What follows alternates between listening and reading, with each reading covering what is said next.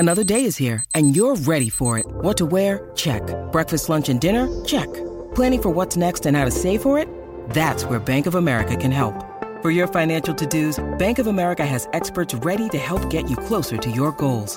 Get started at one of our local financial centers or 24/7 in our mobile banking app. Find a location near you at bankofamerica.com/talktous. What would you like the power to do? Mobile banking requires downloading the app and is only available for select devices. Message and data rates may apply. Bank of America N.A., member FDIC. Want to witness the world's biggest football game? Head to iCanWin.com.au, predict Australia's score with a crystal ball, and it could be you and a friend at the FIFA World Cup Qatar 2022 semi-finals, all thanks to McDonald's. Maccas, together and loving it. TNCs apply. We acknowledge the Noongar people, the traditional owners of the land the upcoming game is played on, and pay our respects to elders past, present and emerging. Welcome to the 2021 AFL Premiership season on AFL Nation. Curls it into the pocket. Cameron wants it. Cameron gets it. To Selwood, standing start. Lashed the ball toward the goal. Oh, that's a moment of inspiration from the skipper. Bolton's still ready. Ready to rise and take a magnificent mark. 50 from goal. Kept it alive. 48 from goal. Goes with the banana. It'll be the miracle. He runs around and bombs a goal. Oh, what a blast it was from Bailey Smith. Martin's got it. He scored. He shoots. It's the stuff of legend. Dustin Martin confirms his status at the top of the game. Welcome to AFL Nation. It is semi-final weekend, so they are all knockout finals from here. It begins in the West as Geelong looks to avoid a straight sets exit and squandering a season against the Giants, who have overcome so much to still be alive at this stage. It's at the venue of the coming grand final, Optus Stadium in Perth, as the Cats and the Giants come together with only one to survive. On AFL Nation, Gerard Whateley with you and Anthony Hudson is with me. Hello, hello. Hello, Gerard. Good evening, everyone. There's some nervous people on the other side of the night. In fact, it feels like another world, another universe over there. It's so bleak and dark in Melbourne, but both these sides obviously contrasting games last week. There's recent history. There's all the drama of Toby Green. There's the milestones. There's Jeremy Cameron against his old team. Paddy Dangerfield. There's so many different things that have happened to either side during the week. So how that's all going to come together tonight, I've got no idea, but I can't wait. It's a good observation at the top. The weather has finally caught up with the mood of the city. Jordan Lewis, hello to you. I was at the park today, not longer than 3 hours, but I knew the rain was coming and I was checking the weather band and just had passed us, and then once it set in, well, it was a... sort of half glad that the finals aren't here tonight, being the weather it might be over there. But I suppose today and tonight over there brings a sense of relief for the playing group, because there's been a lot of media around, especially how Geelong have performed, and this is the opportunity to come out and try and rectify all that didn't happen last week. So as a player, you would imagine there's a sense of belief, there's a sense of nervousness, but certainly some relief that the game is upon us. They get a chance to come up against an undermanned GWS side. But there will be a lot of answers, and you mentioned a few of them off the top. You know, how does Dangerfield perform with what is a broken hand? How do they, set up their forward line? How does that operate? How do their backs go? Henderson, after having a down week last week, how does he respond? And the loser, season over. And you love that, don't you? You love sudden death finals. It just provides so much intrigue, because I do really enjoy watching teams and players perform when the result, clearly if you win, you continue. And just to see how people prepare and perform under the immense pressure that is finals, but certainly a cutthroat final like tonight. Last Friday night, Gerard Healy tiptoed us towards the crumbling of empire. It became the overwhelming narrative of the week, and tonight we find out. You'll know at the end of tonight, Gerard. Yeah, I think there'll be a lot more evidence, Gerard and team, and great to be on. I think the big pressure is with Geelong. I don't think there's a huge amount of backsliding if the Giants lose tonight. they've got to bring the pressure. If they bring the pressure and diminish the ball movement of Geelong, then they certainly can win. That's their only way that they can win. They have got to force Geelong into playing a bumbling, stumbling game that they played last week. If they don't, they will get slaughtered tonight, and that's going to be their great challenge. But ultimately, everybody is looking at the Cats. I mean, their demographic, it doesn't take much to work out that it's all chips in. I think it'll be all chips in again next year. But what last week showed was that if your best 5 players don't play well, gee, the result is going to be horrific for a period of time. Now, you can say that about any club, but when your best 5 players are 30-plus, and a couple of them are 32-plus, 3 or 4 of them are 32-plus, then you've got some really long, extended rebuilding to do at some stage in the near future. Probably not next year. If I'm Chris Scott, I'm going all in again. Probably introduce a few kids, but tonight is just massive. It's a cutthroat final, more so for Geelong than it is, in my view, for the Giants. The old fall of the Empire, Jared, does remind me of 2010 calling with Tim Lane on Channel 10. I think it was 2010, not 2011. They were getting towed up, I think, by the Dogs, and he said the days of domination are over for Geelong, and they went on to win a premiership about 12 months later. And I think, looking forward to tonight,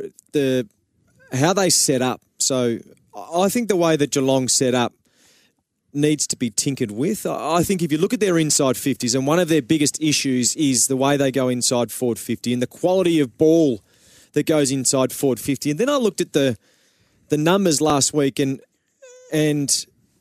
for me, if I was to choose one player in that side to be delivering the ball inside forward 50, it's Mitch Duncan. He has 2 inside 50s, clearly played wing, half-back. I would rather him in the middle of the ground to deliver the ball inside forward 50. I'd play Paddy Dangerfield forward and get Jeremy Cameron up the ground because, 1, he's a good ball user. 2, he can work up and back as that wing-type assist in the air.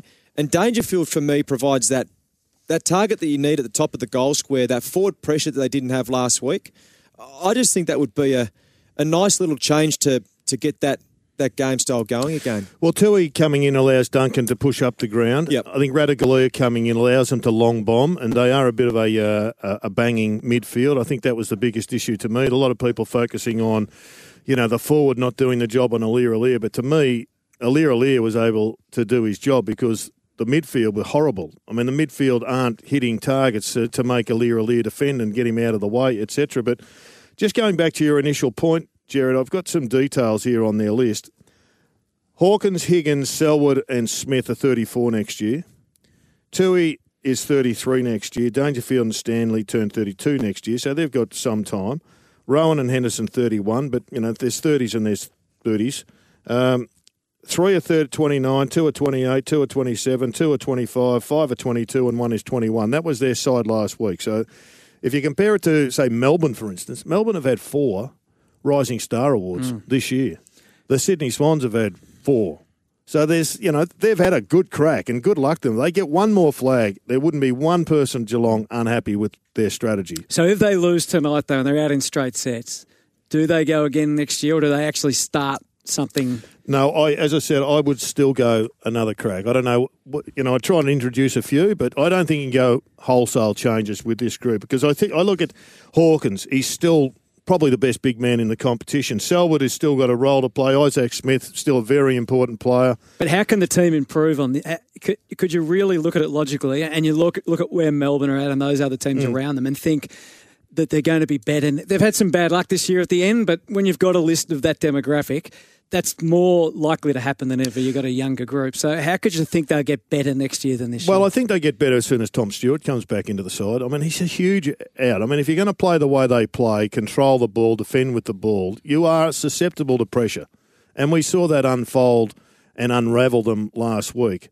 But if your key distributor from the backline is not there, then that sort of the domino theory makes it much more difficult. So I still think there's another premiership assault there.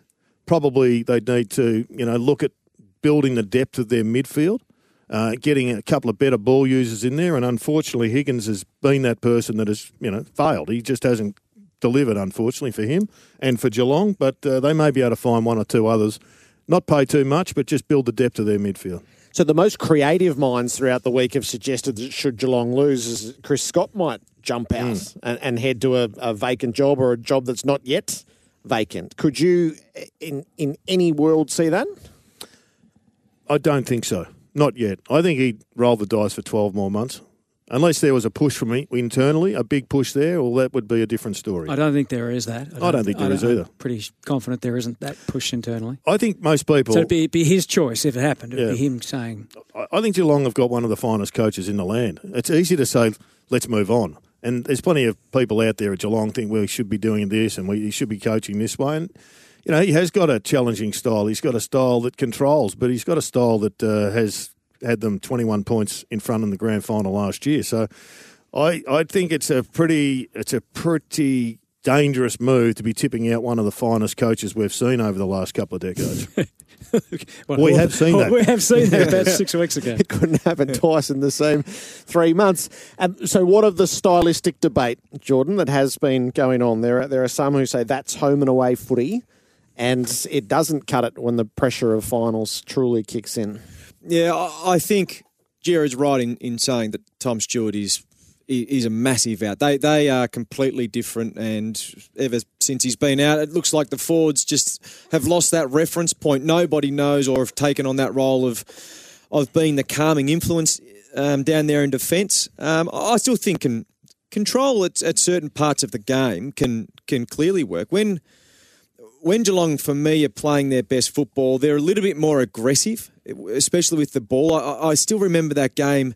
Now, West Coast didn't play that well, but that, for me, was a change of mindset. They started to switch the ball. They started to run and use the open side of the ground, and Isaac Smith was involved. Duncan was involved, and they absolutely obliterated West Coast down there. And we've seen times that they've been able to do that. Well, that third quarter against Richmond, the entire match against Fremantle was a little bit there. It was a more controlled, but just one of the best displays of footy this year, really. So for me, I think as a player, if you're playing at Geelong, you're always wrestling with the idea and the temptation to play down the line, because that's what you're used to. But yet they've introduced, and they've been doing it for a little bit, but the open side for me they look more dangerous, because I think you get a twofold reward for it. One, yes, you're opening up the ground, you're energised, but two, you're zapping the defence. So we saw last week when Geelong were moving the ball down the line, yes, Aliir had a lot of influence in the game, but then once that ball was marked, boom, they made the ground so big, they had energy because they didn't really have to defend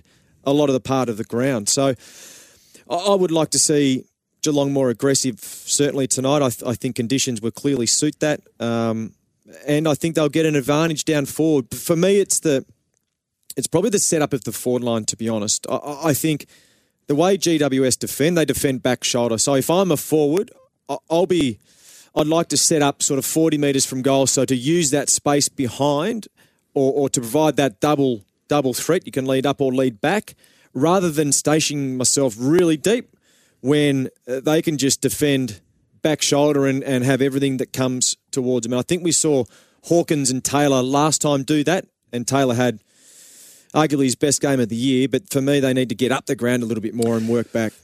The style is, I think it's a really interesting discussion, and to play quick, that's also, I reckon, an easy objective, but to play quick, you've got to have players that can make the decisions and back it up with skill. And I look at Henry, good player, Henderson, Koladashny, Tui, Tick, Atkins and Blitzars, not so many ticks. So you're coming off the half-back line. I'm a bit nervous, and I can see why Chris Scott says, let's just slow it down, make sure the option's there, etc. But if you could go and pinch Lockie Whitfield and stick him in the half-back line, or Josh Kelly, they're the sort of players that Geelong don't have. Or a Jordan Dawson. Absolutely. Now, that might be a story in its own right at some stage in the next week. Follow that one. Even Lockie Ash is a good kick, and they haven't got these penetrating kicks off the half-back line. So, I mean, ultimately, Chris Scott has got this group of players, and he's fashioned, I think, an unbelievably pertinent style for that group of players. But that doesn't mean if he's there next year, he says, we're going to go exactly the same way. Maybe they've got to say, we need to flip it a little bit and go and buy some personnel, or push a Clark in and, get him some game time somehow, somewhere, because he has got the speed, and I think he's got the dexterity of skill and also the capacity between the ears to make those choices. So what we saw with Rowan last week, would you continue with that, him off halfback? Now you know Ratugolea might fill that void left in the forward line in terms of competing in the air. He looked okay. He was good in the air. He provided some run and carry, which they lacked in the first half. And he's a good kick. But, I mean, he's had many years with the Swans on the half-back line. I think Chris has turned him into a pretty good forward. So, but I wouldn't be surprised to see it simply because Ratugolea comes in. But I think what we're seeing, by comparison with Port Adelaide and by comparison with the Sydney the Demons, you have a look at their small forwards. Yeah. I mean, right now, they've got a forward line that you reckon is always going to rely on perfect football coming into the forward line. Tom Hawkins is probably their best ground ball player.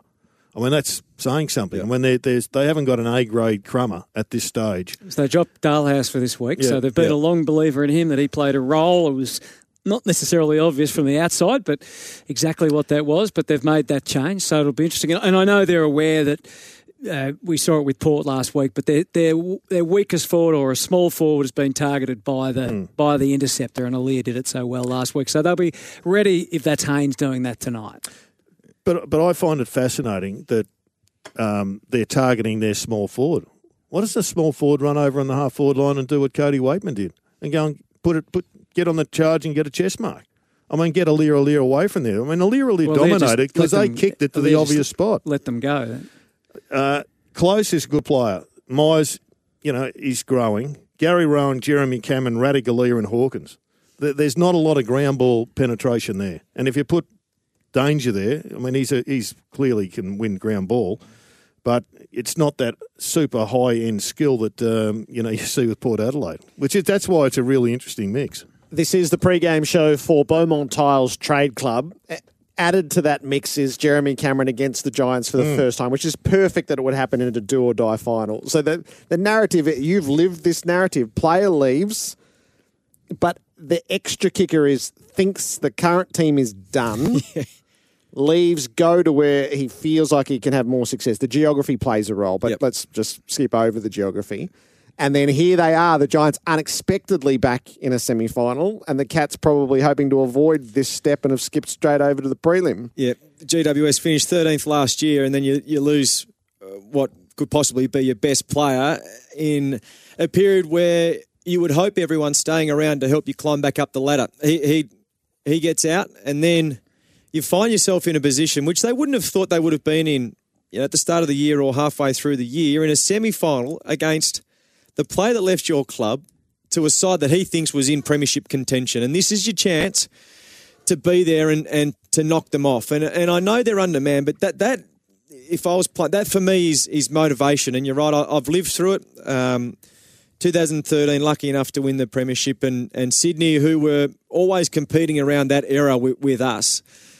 Lance Franklin goes and joins that team, and then funnily enough, we play them in the home and away season. We didn't really think too much about that game. He came out and was overly aggressive, and then we sort of thought, okay, we'll play them at some stage during the back end of the career, be it finals. And then we got our chance in the grand final. I can tell you there would have been nothing that would have stopped us from making his day hell. We're still mates after the game, but absolutely Sydney Swans, after what happened in 12, now having Franklin, we get a chance to redeem ourselves, but also stop him from winning a grand final. Absolute motivation. I think it suits the demeanour of the Giants. I think they will take it personally. They'll use it to fuel themselves, and I expect that we'll see it out on the ground even more visibly than you normally do. Do you think it's the right tactic to someone like Jeremy Cameron, who's such a laid-back... But it suits their demeanour. So if they draw from it, then it doesn't really matter what it does to... And club v club, there was angst around the deal. There was real angst around the deal. And when we talk about the decision, Geelong were committed to Cameron. It ended up costing them so much more than what they thought, when they thought they might be able to get him as a free agent. And they'd got all this capital from the Tim Kelly deal. They then used it on reluctantly, but they did, on Cameron, and there was a lot of angst around it from various parties. So that just all adds to it. I think the absolute kicker, though, is Jesse Hogan turns up and has done essentially what Jeremy Cameron has done. It's been a really good pickup for them. He's done well. Sometimes you need to have a relationship. Seems like he's got this relationship with Big Mummy. He's straightened him up. He's dedicated. And, last week, was the best game he's played for a long period of time. Yep. The idea that the Giants are undermanned, so they played round 21, they beat Geelong. They lose Toby Green, but they gain Hopper, Cornelio, Kelly, Hogan and Mumford from the team that just beat the Cats. He's a good player, Toby Green, but I don't think he surpasses that quartet or 5 people. It was a strange game. I remember Kolodjasny kicks the goal in the first couple of minutes, first of his career. Cats are celebrating. Everyone thinks it's a great laugh because they're playing the team with all those players missing. And then the game really changed and the Cats did come storming home, but it was too late. So it's different. And Danger got injured in that game early, of course. So that was Toby Green got suspended from that and missed the following week. Danger didn't give evidence. So there was another little thing that was all stitched into it. So yeah, it will be real. And Taranto kicks the 4 goals the following week without Toby. So does he play forward tonight and do the same again, or is it just Cornelio that goes there? You look at their back line, it's pretty small. I mean, Staines been a good player, but he's going to be either on Tom Hawkins or Ratugolea. He's fighting out of his weight. Taylor's also fighting out of his weight. He seems to do really well on big name players, but I think he stitched up Hawkins last time. Yeah, he did. So he goes in with some confidence. Haynes is the interesting one. He's I guess, notionally the interceptor, but he hasn't done a lot of intercepting in recent times. So they're probably one short. Connor Iden's been one of their really good players, named on the bench. I suspect he'll be playing there. But I think there are so many, as you said, there's so many clauses and sub-clauses and stories in this one. It's going to be a beauty. I mean, you looked at the Giants. I did it before last week's game. I think they had 13 players last week that were top 20 draft picks and 6 that were top 4. So there's a lot of talent still in that Giants team, and that's why it's been a hard conversation around Leon Cameron to judge him, because he just hasn't had any luck with injuries for the whole time through. But even though we all thought that, given how they did last year, that they would fall this year, there's still enormous, highly... And we know where you get drafted only means something, but it does mean something. Yeah, it means you got talent. Yep. It means you got plenty of talent. Doesn't mean that you're going to make it. Plenty of top draft picks have failed along the way. And the guy under the most pressure at the Giants is their captain. I mean, Steve Cornelio, he hasn't been anywhere near his very best. And, I'm not sure he was ever the super midfielder that people said he was, but he was certainly a darn good player through the middle of the ground. And now his role has been what most people in the West say is his best role as a kid, and that is a sort of a negative forward who can kick a goal. Now, he's gone into the midfield and picks up 30 like every other midfielder that goes into the game, but, he needs to somehow just impose himself, I think, just to almost convince himself as to his worth as captain.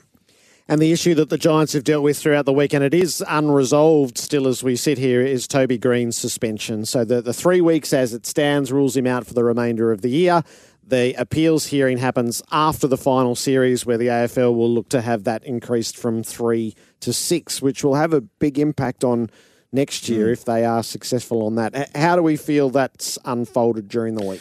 I thought Gill recovered it well. I thought that it was a bit shy. I think if they had have come out, pleaded guilty, thrown himself on the sword, acknowledged everything that was wrong about it, then I think you could probably have got 3 and 4, and most people would have walked away and said, probably lucky, but move on. But to essentially say nothing to see here, I think that was flouting with common sense. And, I'm not surprised Gill responded the way he did, and I think he needed to respond the way he did. I listened to your show the morning of it, and I couldn't believe some of the stories. There was a young girl who was a goal umpire. I mean, her story was reason enough for Gill to act. Whatever the outcome of the suspension, it has to be a moment that does produce change at that level, doesn't it, I think? So it's an all-of-code discussion. Yeah. I do think that's the bit the Giants missed. You had to, I think, and history will say, if they end up with 3, then they played a good hand. He'll end up with 6, I think. And they will have missed the element of damage control, which was to get out in front of it, to own it, to apologise for it. They pleaded not guilty and then asked for 0 weeks. Those were the 2 things the Giants did, and then they've sort of spent the week telling us, oh, no, he's really sorry. Well, there's no action to say that. No. There was an apology within the tribunal hearing, but there's nothing more broad than that. So I think they missed that aspect. Yeah, I think they misread it completely. I mean, I think even the vision, I thought Gleeson nailed it. He moved off his line into the line of the umpire, and people got confused about the level of impact. Well, the level of impact was totally irrelevant because the umpire got out of the way, which diffused the impact. There was still a brushing of impact, but had he stayed square on his line and he had no reason to get off his line, it would have been a much more not damaging, but it would have been a much more provocative action that I think the action should have been judged on. The more I look at it, the more I shake my head. I just can't believe that a player would not understand just the basic respect that is around. You just never touch umpires, whether it be to grab their arm and let them know that something's happening, and certainly you wouldn't go in and bump them on your way off. Should Lockie Neal have been suspended? Yeah, I think so. Yep. Yeah. It's interesting how each mistake that's been made within the judicial system has reverberated either within season or season to season, which is why you should never walk past a mistake when it's made. And maybe the AFL learnt that this week. We have much to discuss tonight. We'll come through the Carlton scenario. Collingwood's got a new coach. We're going to touch base with both camps tonight. Vaccinations are in the discussion of the football world. Is Jared on the panel now or not? Do you have your eyes on a brand new car? Go ahead and experience the convenience of buying your brand new Hyundai online with Hyundai's Click to Buy. Visit the Hyundai website to find your local dealer today. Semi-final night over in the West. It's the second of the semi-finals, the Cats and the Giants, and you're listening to AFL Nation.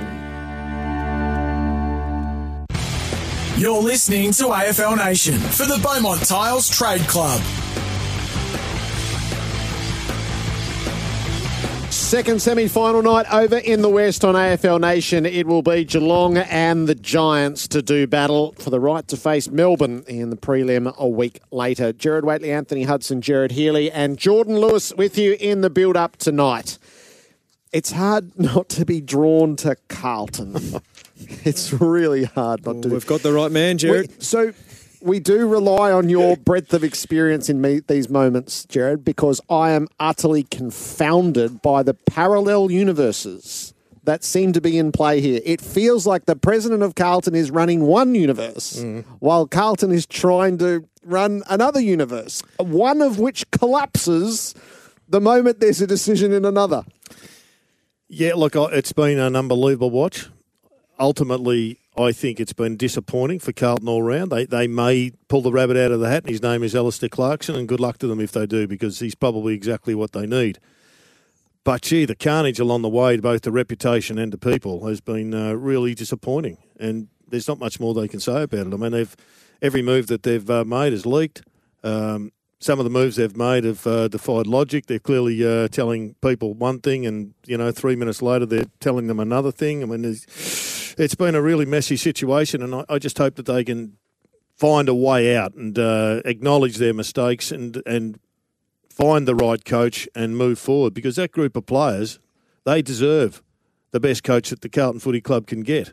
That club, the supporters, they deserve to have outstanding leadership at the club. And, there are people at the club who, like the CEO, it's just amazing what's going on there. I mean, it's pretty open knowledge that they're trying to get Brian Cook, and yet Kane Little's sitting on the panel to pick the coach.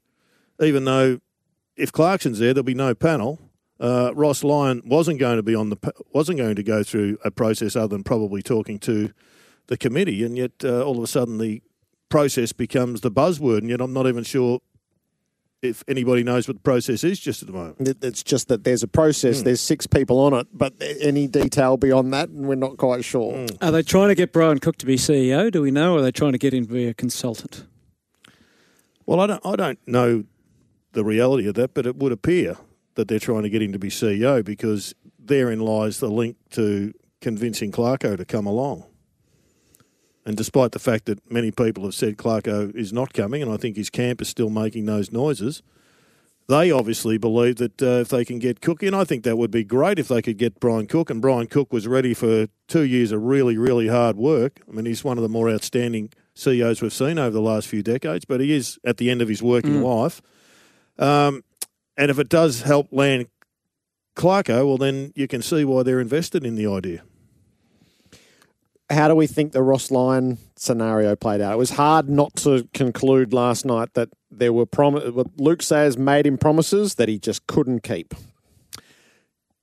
Yeah, and I'm not sure I know much more about it than that. Just watching from afar, I think it was pretty clear that the goalpost moved. Don't know from where to where, but certainly something had changed, because I think it's pretty clear that Ross was of the view that if it wasn't Clarko, it was him. I'm not sure there was much mention of a process prior to. Certainly not a process where he's sitting in front of 5 or 6 people who, with the exception of 1 or 2, wouldn't have the clue of the faintest of what to ask him to determine whether he was a good coach or a bad coach. So clearly the goalpost moved somewhere. How hurt did he get from it, or did he hurt himself through the process? So he seemed to, well, not seemed to, he made a run at another man's job on television. He cited smear campaign at the first hint of there might be some due diligence to be done, and then he jumped straight out when there was any thought of a formal process put in place. Yeah, well, I think he has acknowledged it was a mistake, the initial sort of enthusiasm for the job. Probably had his time again, he'd hold back a week. I think the smear campaign was worth acknowledging, because he has acknowledged it before. He's stood up in front of people before and has acknowledged it, and has essentially said there's nothing to see here, nothing else to see here. And what was the third point? That he jumped as soon as he abandoned ship as soon as there was any hint of a formal process. No, I don't think the formal process was the issue. I think if he knew about the formal process initially, I think he may have accepted whatever challenge, but I think he's too senior for a formal process. I think that was demeaning to ask him to go through a formal process. Where does it leave them now if Clarko's not on the table? Do they need the best experienced coach has been often quoted, or do they just do a Collingwood, go through it and find another Craig McRae if he presents the best? But that's what processes are for. Processes are for sort of sorting through junior coaches and maybe recycle coaches that haven't got the seniority and the 13 years of doing the job in front of everybody. It's not for waiting between Chris Scott and Brad Scott. I mean, Chris Scott's not going to do a process. Brad Scott's not going to do a process. They may present to the board and let everybody know what they're doing. If that's what you call a process, fine, but they're not going to go through what McRae went through at Collingwood. Yeah, I think that's the way that they'll have to go. I agree with Jerry. There's no point putting someone like Ross Lyon or Alistair Clarkson or someone through the whole process of an untried or a. You'd want a plan. You don't, but that's different to a process. Yeah, correct. Isn't it? I think that the Collingwood one was quite exhausting. Listening to McRae talk about it, he had to jump through a lot of hoops, and they find out about your family and all that type of stuff. And I think you would want to hear from Ross Lyon or Alistair Clarkson about how he sees the game. What does he think his game style would look like? I still think there needs to be a base knowledge of how the incoming coach, 1, views a list, 2, sees the modern game, and 3, gives you an insight on how he implements. I always look at those things and look at the panels. I just always think, why isn't there some youth on there? Why don't they have a bit of diversity? Why do they always have people of administration and then some ex-players or coaches that are not recently retired players or players that have sort of recently been in clubs? I think it would be good to have some diversity, a different look on things. You don't necessarily always have to have people on those things with huge experience and life experience and game experience to get some good opinions. When Luke Sayers first picked up the phone and rang Ross and essentially said, if it's not Clarko, it's you, Luke Sayers wasn't thinking we're going to be doing a process. No. Luke Sayers was thinking, well, it'd be great for you to come in, bring us along for the ride, show us what you're going to do, how are we going to improve here, what do we need to address here, and here in these departments, and just explain to us, take us along for the ride. But when the goalpost moved, I think, something has changed in Luke's mind. He either thinks he's definitely going to get Clarko, or he's concerned about other elements that have lobbed on his desk, or something has changed. Or the other board members have just said, we can't just do that. We've got to go through But a surely full process. they make that decision, the board, You would prior to You would think they would have done picking that. up the phone Yeah. and ringing up a man as seasoned as Ross Lyon. You would think that. So do they need to walk back that we're going to make finals next year? It's too late. Can they do? Like, so if you're a young coach, you wouldn't go anywhere near this job. The president is on record saying they want an experienced, successful coach and they're making finals next year. And if Clarko gives them a wink at some stage in the next 3 weeks, it's over. Why on earth would you go anywhere near this process if you don't fit that bill of the precious few? And the precious few don't look terribly keen. That's been one of the interests. Don Pike sort of went through a little bit and then went, nah, not for me. Brad Scott feels like he really wants the AFL job first. If that doesn't happen, then maybe coaching's a fallback from there. Like, who's knocking down the door other than Ross Lyon campaigning on classified to do it? Well, no one's knocking down the door. No one's campaigning. I mean, at the present time of the non-tried coaches, Adam Kingsley is probably in the box seat. It may end up falling to Adam Kingsley if none of the senior guys are around, are prepared to jump through the hoops of an extended process. How'd you be if you're a player? Especially one of the players who at the end, the emerging leaders, went to the CEO and said, no, keep David Teague and change what's around him. Yeah, that's the people that I feel for. I feel for, as Jared said, the players and the supporters who have gone through uncertainty and change the last 10 years. And the players just want clarity of who will be their coach. Then we can get into the off-season. Then we can come back and get our heads around what the club will look like and what next season will look like, because at the moment they are just left in limbo. And that's why it's disappointing, because I thought Ross Lyon was the perfect candidate for them, because we know forward of the centre they're pretty good. We know that they've got some midfield issues that can be addressed through the summer period, and I reckon some of their midfielders, given that Ross has been a genius with midfields over his career, that would be sorted. And defence, well, that's his bread and butter. That is the number one asset that Ross brings to a football club, and that's defence. It just seemed a perfect marriage. Jared Healy and Jordan Lewis are our experts tonight for car sales. Sell your car the hassle-free way with Car Sales Instant Offer. Into the Giants camp over in the West with Mark McVeigh, and then the Cats to join us with Matthew Knights as we set up this second semi-final. AFL Nation is giving you the chance to nominate someone to win 2 2022 AFL Silver Club memberships thanks to Coles Insurance. Visit iCanWin.com.au. A sports news update for Chicane. Trade quality hand tools with lifetime warranty. G'day, it's Sam Fantasia with the latest in sport. Adelaide coach Matthew Nicks has backed in Taylor Walker to return and play for the club next season.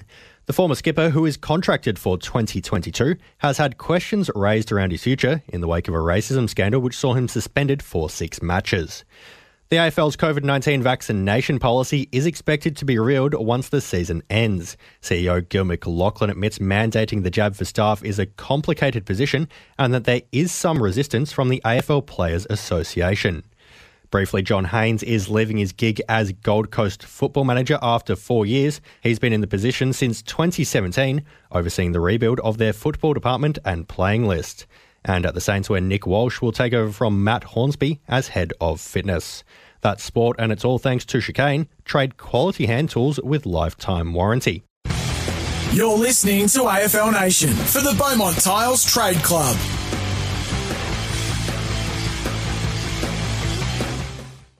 Tonight, Geelong and the Giants meet in a semi-final over in the West. AFL Nation for Beaumont Tiles. Win tiling products for a year. iCanWin.com.au. Jared Healy, Jordan Lewis, Jared Waitley and Anthony Hudson with you. Mark McVeigh is with us, the Giants assistant coach. Mark, always great to have you on AFL Nation.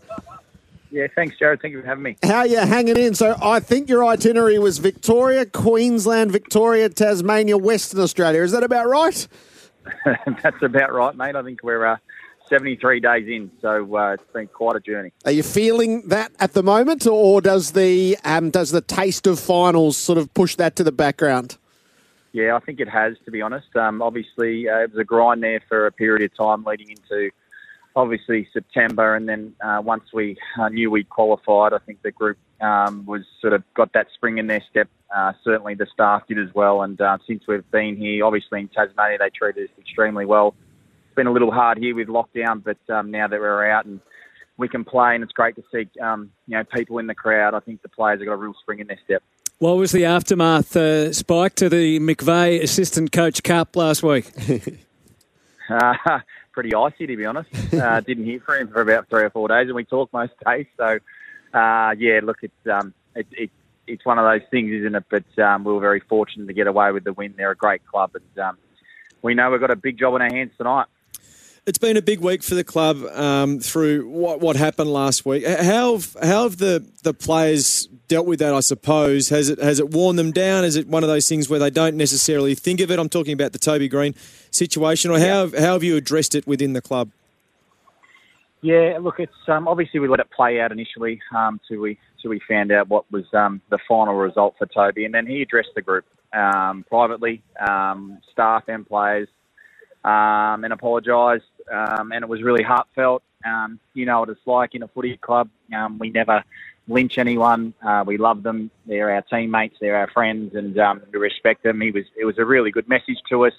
Once that was done, I thought it broke the ice, and we went into our main session. We went straight into opposition and sort of, worked out the strategy that we can play against Geelong, went into our main prep, and we moved on. So, and Toby, to his credit, trained in the main session. He trained in the captain's run. He's been proactive with the players in regards to forward line movement. So we got over it pretty quick, mate, to be honest. I'm interested to hear about Jesse Hogan, a player that I played a little bit of footy with, and he went over to the West and then came. It just seems like he's in a really good spot. He's clearly struck up a friendship with Mummy, and last week was arguably the best game of his probably the last 5 years. Yeah, it was really good, mate, to see him do that. I think the contested part of his game was outstanding in terms of his marking, and what we've come to realise about Jesse is he's a really smart footballer. He really works hard with his other forwards about leading patterns. We think he's our best leading pattern player in our club, apart from Toby. He just understands where the ball carries, he understands the space, and his endpointing on opposition defenders is really strong. So we're really wrapped for him. He's come in, he's kicked a strong amount of goals this year and marked the ball extremely well. So you'd have to say it's been good for us this year, and we've been really pleased for him. Mark, Toby's not the only Green that's missing. Tom Green is also out injured, which is a shame because he's been super for you, which opens up the door for Cornelio, your skipper, to come back into the middle of the ground. Now, last week you played him as a sort of a negative forward. He was okay at about 12 possessions. Bobby Hill, Connor Stone are on the bench, so one assumes that one of those guys is going to go there. Does that unleash the skipper back into the fray? It certainly does, Jared. It's a really good question. We're really going to miss Tom. He's been massive for us this year. His contested work is outstanding. Yep. So it does give Stephen the opportunity to go inside a lot more tonight. Connor Stone's that winger-type forward player who is still learning his craft, so won't spend as much time there. And obviously, you know about Bobby Hill, but it does give Cornelio a great option to get in there and get us going in there again. He's had a slow build-up. We know that. He's ready to go. He's a midfielder. We know that. Gets his opportunity tonight, and we expect him to lead from the front. So you've watched Geelong, and we've all seen Geelong and the analysis of Geelong, and like every club, they are susceptible to pressure. Last week, your pressure against the Swans in the first half was elite, and you would have looked at it and said, well, maybe on paper we're not quite there at the present time, but I tell you what, if we bring the heat again, they're going to crumble. Surely that's been the message of the week. It's been one of them. It's definitely we know that, and every club's different, but our club prides itself on its pressure and its contested work, and you guys all know that. We realise and understand that we need to pressure the Cats. If we allow their uncontested game to get going and they get through the middle of the ground, they're number one in the comp for entering inside 50 through the corridor. So we've got to make sure that we're right onto it. Our uncontested marks, we cannot afford them to chip the ball around. So our pressure needs to be right up. We need to be in their face. We need to man the mark really aggressively. We need to get over and outnumber at the contest and pressure them, and then we need to punch back through them. We know that. And they're a great team, and they're going to they're going to go through the middle of the ground. They're going to find ones and twos through there and get it inside. But we think our game plan is all around our pressure and our strategies to really pressure them at the source, but also when they've got the ball, we're not just going to hopefully sit back and allow them to chip through us, because if we do that, we'll get beat tonight. So we think we've got enough speed in our group tonight to be able to test them as well. Obviously, some names that you mentioned in Bobby Hill and Connor Stone, they're super fast, very quick, So we like to think that we've got added some speed into our group, even though we've lost some players. We have added some speed, which is great. Spike, I've been in this position when Franklin left Hawthorn at the end of 2013 went to the Sydney Swans. Has there been, and we used that as motivation. We really did, because we just didn't want him to beat us in, and finally he'd left us on our journey. We wanted to get one back. Has there been any mention of Jeremy Cameron this week? Is there a feeling that, of similarities between that?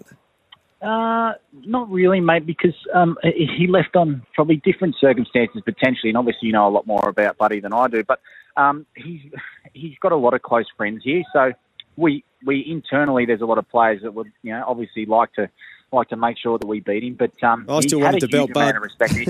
Yeah, well, mate, I'm with you. I'd do the same, but he's been wonderful for us, and there's great friendships here, but they do want to beat him.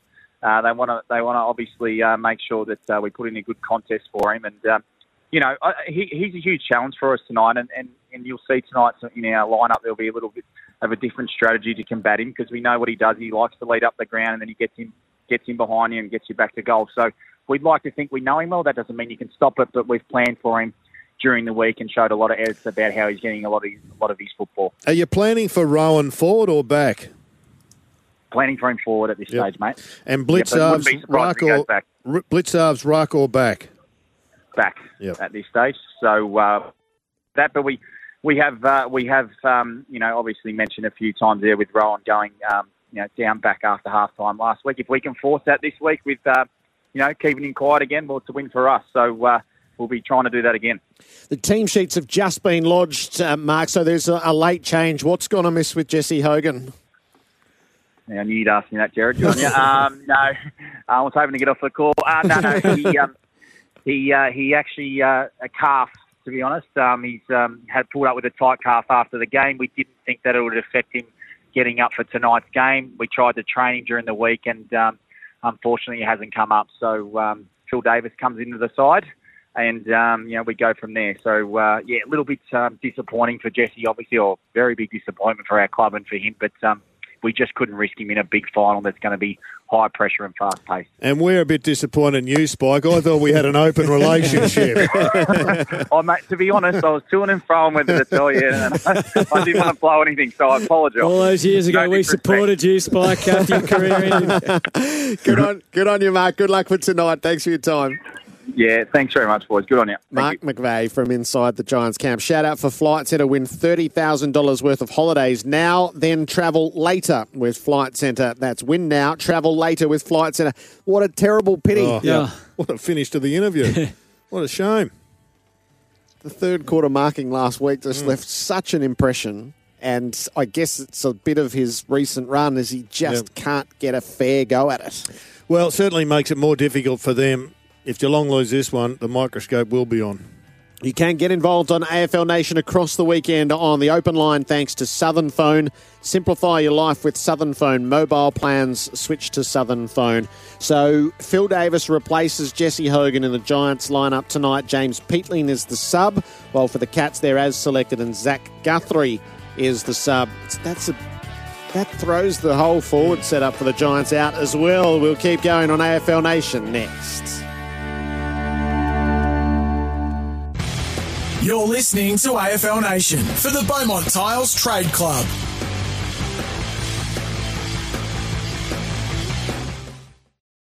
AFL Nation on second semi-final night. It is Geelong and the Giants over in the west where the sun is starting to set. That's where we find Geelong assistant coach Matty Knights. Matty, welcome to AFL Nation.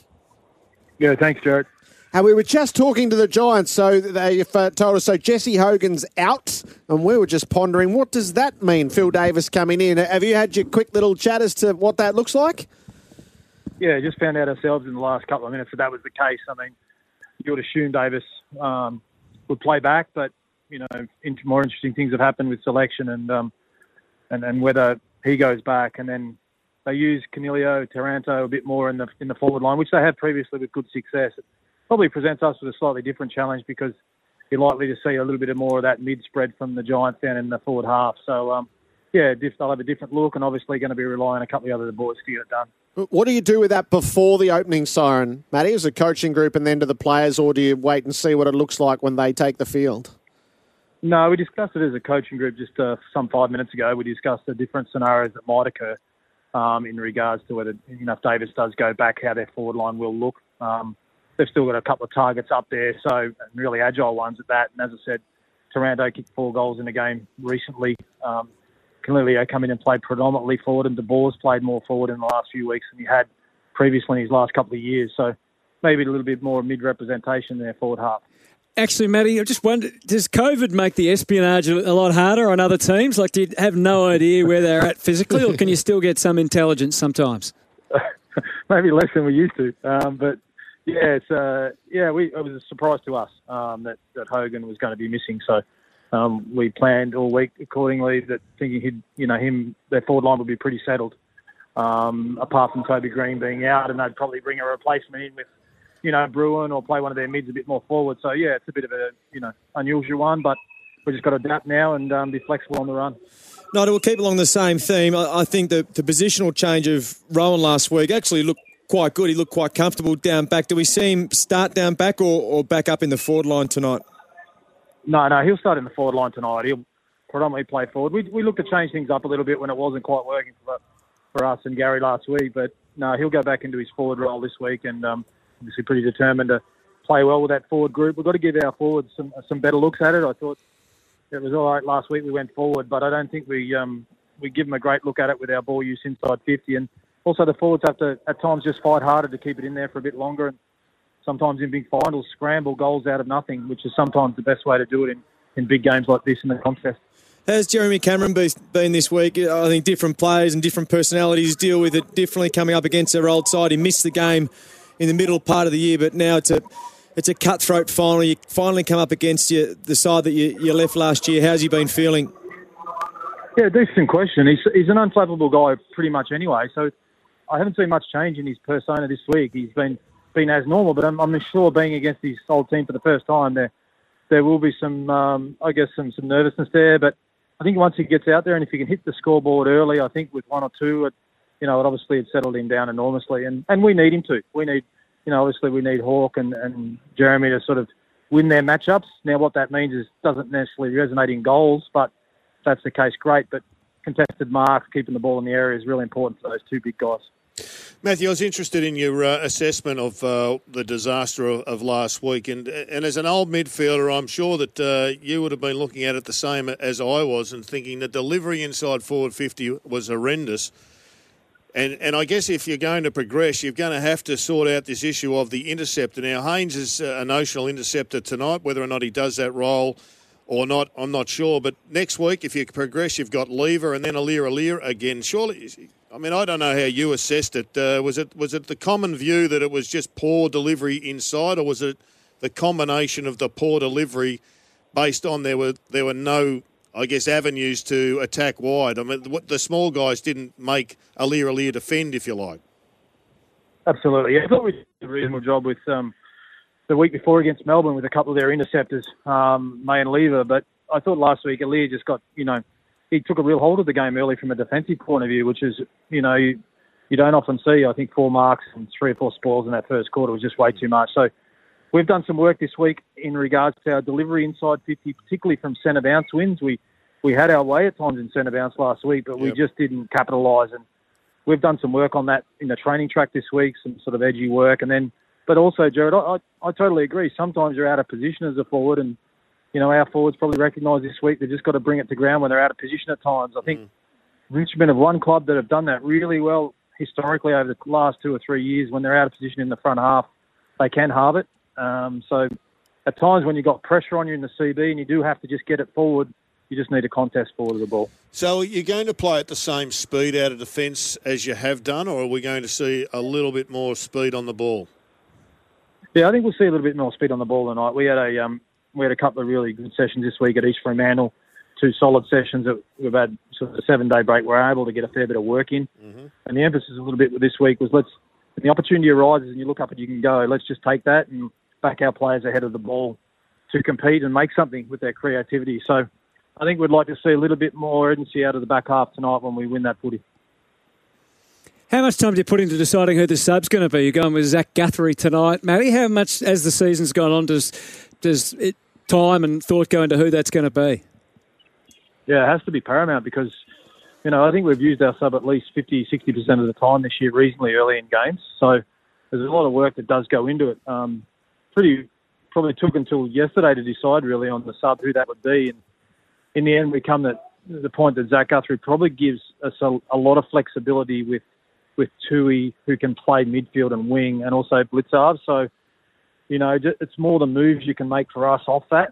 So, if Zach was having to come into the game, obviously he can go back or play on wing, but it does free up other players, Smith, Blitzarve, Tui, to do different things for us. And sometimes that personnel change is what's required in games.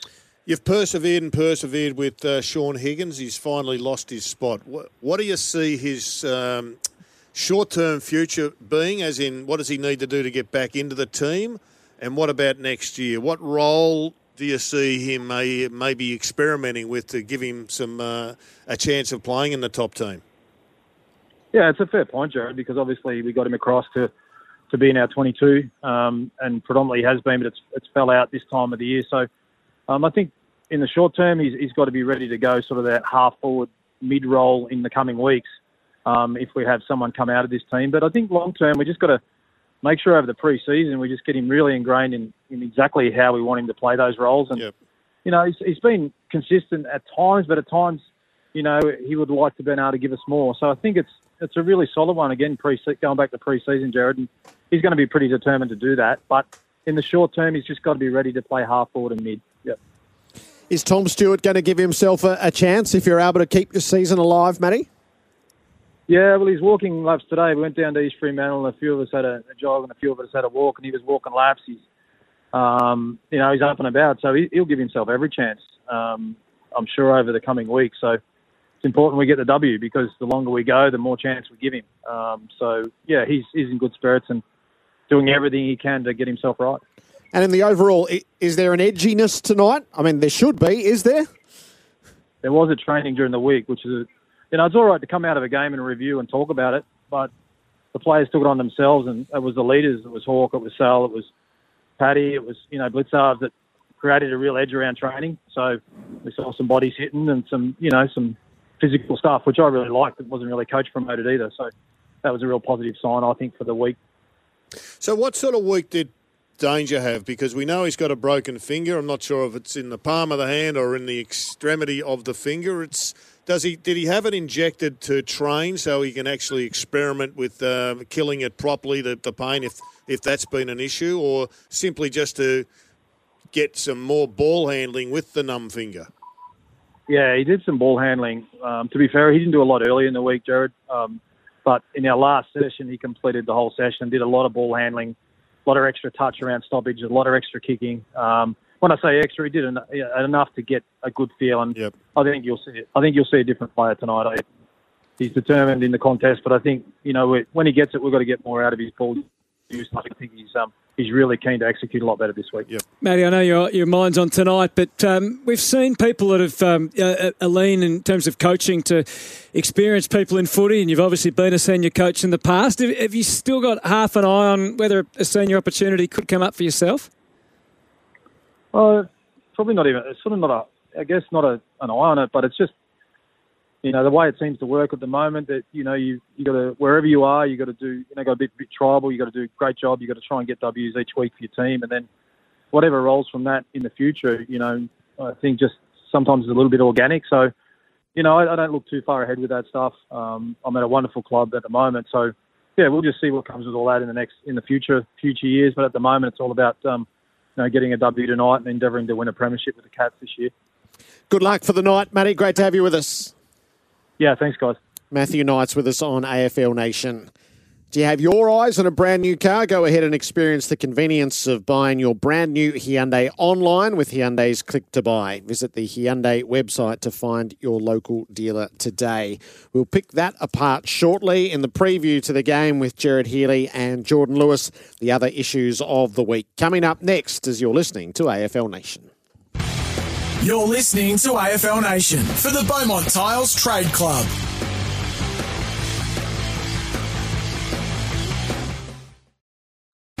Cats and Giants tonight over in the West. The AFL Nation pre-game show for the Beaumont Tiles Trade Club. The late out is Jesse Hogan, and it is a significant out in the way that this match is going to unfold. So we'll shuffle that around in the formal preview with Jordan Lewis and Jared Healy. The topics of the week. So there's nothing quite so lovely as the appointment of a new coach, I find. There's just a wonderful surge of optimism, and Craig McRae has arrived as a tremendous addition to the guild of coaches. He has, and I just loved it might have been his opening comment. I'm pumped to be here, and I love that realness and honesty, I suppose, in his first press conference. But yeah, I haven't had anything to do with Craig. I certainly know players who have played underneath him at Richmond and then at Hawthorn as the forwards coach, and everyone that I spoke to throughout the week, knowing that I would be asked about him and what have I heard, and every glowing reports. Absolutely loved him as a coach, as an assistant coach, and we're very upset to lose him. But they understand he goes to a head coaching role, and I think the background of the teaching background, the being involved in successful organisations from a player to now a coach at Collingwood. I look at it, and I think there couldn't have been a better appointment once you look at his history and you speak to people, and good on Collingwood. I think it's been a brave decision not to go for the name, to go for someone who they think is best suited to the job.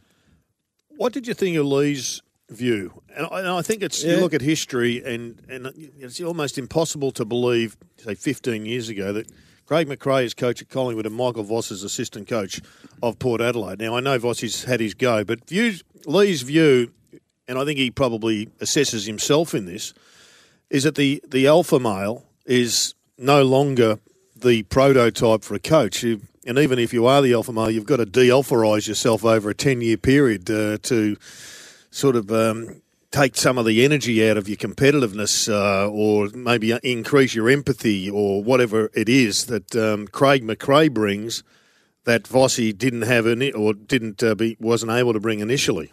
I still think there needs to be someone within the group with that type of mentality. Now, it doesn't necessarily have to be the head coach. I know I would have liked that type of coach, absolutely.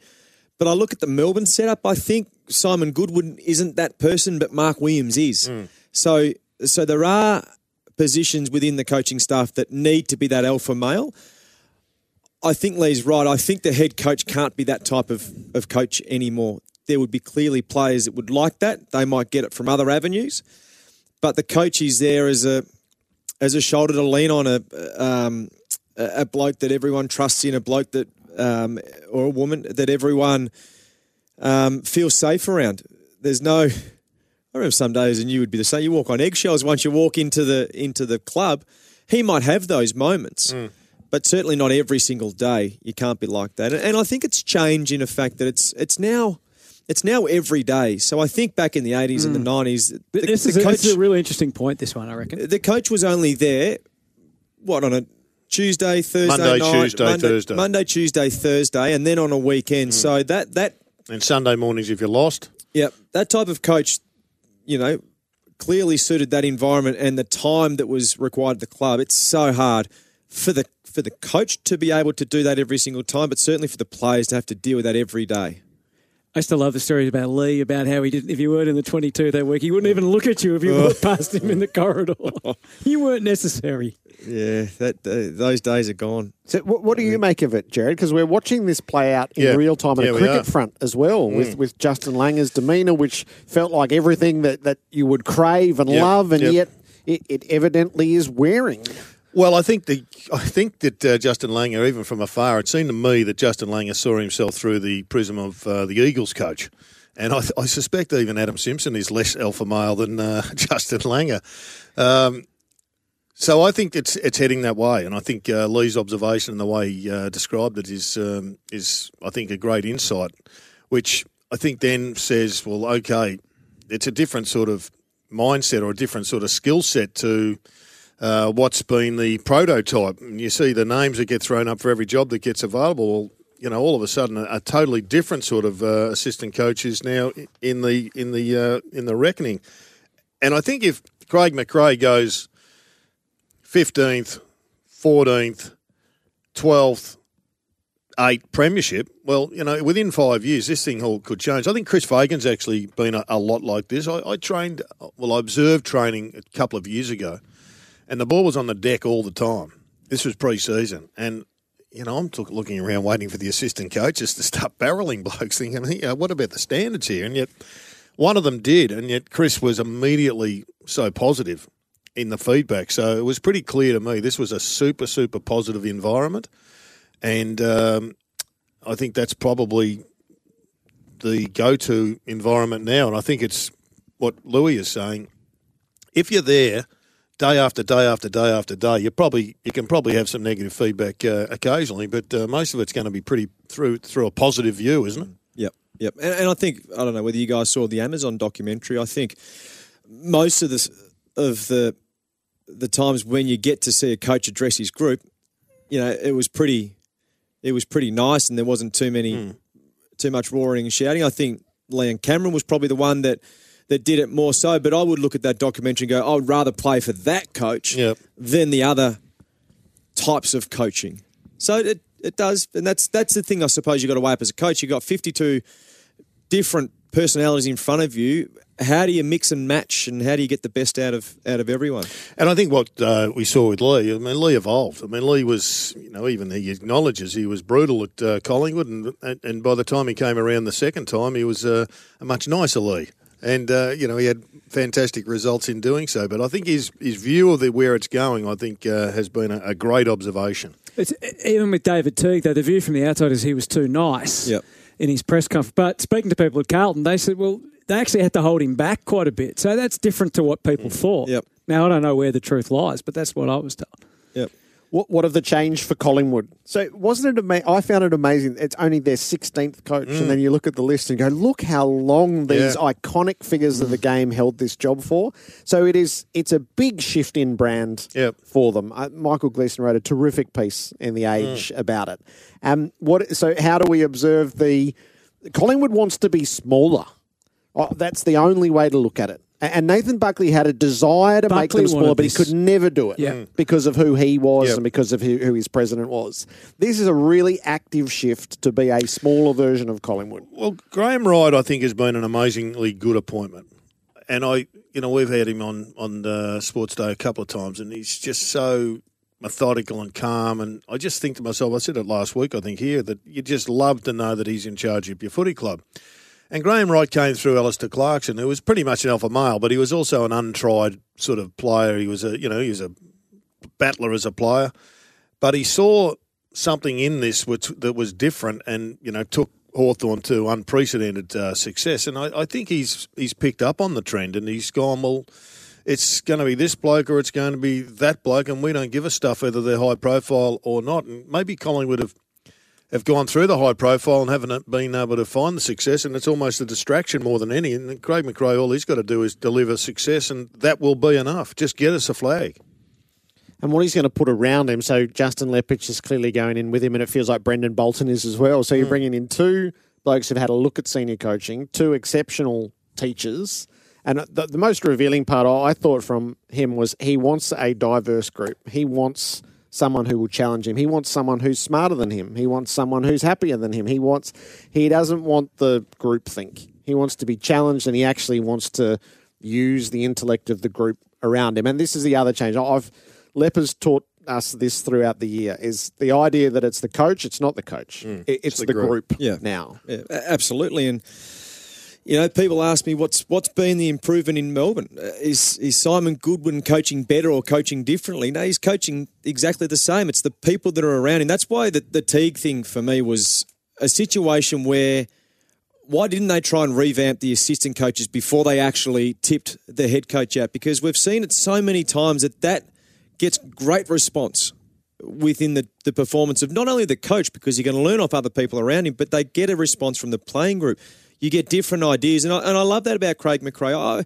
I think anyone who he has learnt that clearly along his 15 years as an assistant coach, but as a player as well. He hasn't got an ego, so he wants people in that organisation that can help him perform and help him win the next piece of silverware. I think it's a great trait to have. the topics of the week in footy as they present to us, and that's not the whole suite either, but we'll settle in on these semi-finals. We'll give you a taster for the Lions and the Bulldogs and then get into the preview over in the West as the Cats and the Giants shortly to begin their warm-up for Ream. Installer Ream, Australia's favourite in hot water. The news, if you are just joining us, is Jesse Hogan is out with calf tightness for the Giants, and Phil Davis comes and takes his place in the side. Do you have your eyes on a brand new car? Go ahead and experience the convenience of buying your brand new Hyundai online with Hyundai's Click to Buy. Visit the Hyundai website to find your local dealer today. Coming up on AFL Nation, the second semi-final in the West, the Cats and the Giants.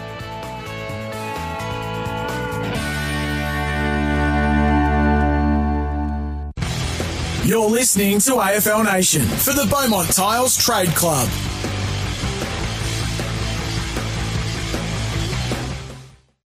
On AFL Nation tonight, over in the West, it is the second semi-final, Geelong and the Giants. It looks like a beautiful evening over in Perth, the venue of this year's grand final. We'll take you through it with Jared Healy and Jordan Lewis shortly, and Hutto will set you up for tomorrow night when the Lions host the Bulldogs. But before we delve any further, let's get our PointsBet updates and the latest in sports news. A PointsBet update. It's shacking easy to bet anytime. Download the PointsBet app today. Gamble responsibly. Call 1-800-858-858. G'day punters, Elliot from PointsBet having a look at the game tonight, Geelong versus GWS. The Cats, they head into this one favourites. Pretty short with us at PointsBet, $1.38 head-to-head. GWS outsiders $3.15, just under a 3-goal start on the line for them as well. They're plus 17.5. Good money for the Cats all week on the line. We'll have a quick look. First goal scorer markets are always popular. Tom Hawkins and Jeremy Cameron share the first line of betting, both at $8.50. Jesse Hogan's $9 and Gary Rowan $12 to kick the first goal with us at PointsBet. Plus, we have the same game multi-refund offer available on every single finals game with us at PointsBet. So place a 3 or more leg same game multi, and if it fails, you're going to get your money back in bonus up to $25. So it doesn't matter how many legs you get wrong. If it loses, you get your money back in bonus up to $25. T's and C's do apply. So to find all these markets and plenty more, head to pointsbet.com.au, download the app, and as always, please gamble responsibly. A sports news update for Fuchs Lubricants, Australian made with German technology that pays back. G'day, it's Sam Fantasia with the latest in sport. The AFL is expected to reveal its position on mandatory COVID-19 vaccinations for players by the end of the season. CEO Gil McLaughlin says the league encourages the wider community to get vaccinated, but admits mandating the jab for staff is a complicated position. And Adelaide coach Matthew Nicks says he wants to see Taylor Walker play on next season. The former skipper is contracted for 2022, but has been weighing up his future in the wake of the racism scandal, which saw him suspended for 6 matches. That's the latest in sport, and it's all thanks to Fuchs Lubricants, Australian made with German technology that pays back. The Giants are first out onto Optus Stadium tonight to begin the warm-up for Ream. Installer Ream, Australia's favourite in hot water. The late change, Jesse Hogan, is out of the side with calf tightness, and Phil Davis, the veteran defender, comes in, and we wonder where will he play. James Peatling is the sub, while for the Cats it's Zach Guthrie who's been named as the Medi sub. So before the full preview here, Hutto, set us up for tomorrow night. Well, intrigue about tonight, but what about tomorrow night? Brisbane Lions against the Western Bulldogs. We know how dominant the Lions have been at the Gabba this year.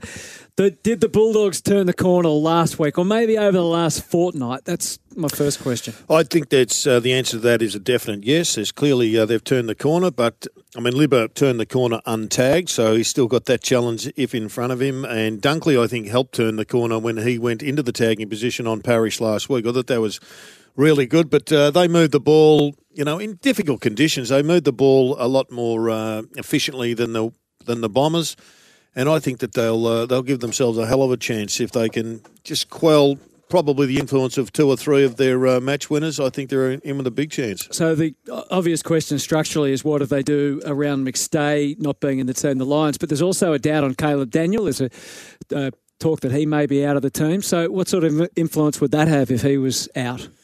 Well, they can't pinch a defender. I think if everything was fine in defence, you might swing Adams forward to be that contested player down there to bring the ball to ground. But I mean, for me, Harris Andrews is is limping around, may or may not play. That might be a late decision, but he's clearly carrying something. So I just think it's one of those things that they do have small forwards down there that can jump. I think of McCarthy, I think of Cameron, not necessarily Bailey, but I think they've still got enough firepower in their forward line to clearly McStay hurts because Joey Daniher probably plays a little bit deeper, but I still think they're a chance down forward because Bulldogs don't have an overly tall forward line. Could they go just 6 smalls and use Joe Daniher as the secondary ruckman? I know they've got Fullerton. And they've brought in Payne, which would suggest they won't do that, doesn't it? It does. I mean, it may mean that he goes forward and he goes back and Harris Andrews goes forward. I mean, either way, Payne's not in their best 22, and not sure Fullerton's in their best 22 as well. So they've got 2 sort of makeshift players that are hoping to build careers, but I still think that they've got the capacity with, say, Lincoln McCarthy. I mean, that guy could easily play as a full forward. Yeah. Easily. He can jump. He can make life very difficult for, say, an Alex Keith who wouldn't like to be on the deck with him. So they could be really creative, but I'm not sure that's Chris Fagan's way. I don't mind the decision to put Harris Andrews forward because you would just station him close to goal. I think it's a PCL injury that he's carrying, so it's hard to get around. It's hard to turn. So station him there, be that focal point down in the forward line. He might attract other players, which open up other options. But we just saw last week on numerous occasions he just got caught wanting. Yeah, Fritsch on times got behind him. He struggled big time. So, I think the Bulldogs, they regained some form certainly in the second half last week. The conditions allowed that. I think Chris Fagan would look at that and look at the Liberatore factor. He was huge, and what to do there. I think if you shut Liberatore out, that's a big way towards winning the game. He was influential, and then it's for me it's how do you curtail the small forwards of Brisbane Lions? That provides a task. I reckon Libba, and I get frustrated when I see coaches ignore this, but if I was in the coach's box and I'm the Bulldogs coach and I see Libba getting tagged, Luke Beveridge should just pick the phone up and say, mate, go to Jared Lyon. Just go and tag him. He's got he probably cut his teeth as a tagger, and he's got it in his DNA, I've got to say. His old man was pretty good at the job. Or go to Lachie Neale and drag him back. Yeah, you're right. It's always go make a 2v1, against the best midfielder of the opposition side and try and free someone else. And it might be a Dunkley, it might be a Bontempelli that gets free who can be quite damaging. So who wins? The merry-go-round of the midfield. I think Brisbane. Yeah, I think, up there, home crowd. I think their record is 28-2 in home and away, but only 1 from 4 in finals in recent years. Yeah, that doesn't sway me. Okay. It never sways me, the records. It's what's ahead. It's not a rear vision mirror issue. But Joe Daniher, I'd love to see Joe on the ruck. I think that's his best position now. But I reckon they get across the line. The Lions if Bont is best on ground, they win. And he has to be best on ground for them, I think, to be challenging. Okay. So that sets us up for tomorrow night, the first semi-final. The second goes first, and that's over in the West, the Cats and the Giants. Joel Selwood has led Geelong out onto the field. He is about to move away from Corey Enright as the game's record holder. He has seen so many unmissable moments for Drinkwise. Choose to drink wise, you won't miss a moment if you drink wise. Debuted in 2007, has played finals all bar 1 year. I think it's number 36 tonight as he goes past Sean Burgoyne. 333 for the Cats, out in his own right at the top. So let's go into the garage for both teams tonight. For Autobarn, Autobarn has all your top automotive gear at low prices. Jordan Lewis and Jared Healy kick it around, the Cats and the Giants. Firstly, Selwood's been a ridiculous player for the Geelong Footy Club, and you speak about ending up at the club at the right time, and he's certainly attributed to a lot of their success. But he's up there with the greats of that football club. Had the pleasure of playing against him, not the pleasure, but played against him. Butted heads a few times, but he's an out-and-out star. So well done to him. Sometimes needing new tyres can catch us by surprise. That's why Tyre Power gives you the power of Zip Pay and Zip Money. You can get what you need now, get back on the road safely and pay for it later. Terms and conditions apply. So visit tyrepower.com.au or call 13 21 91.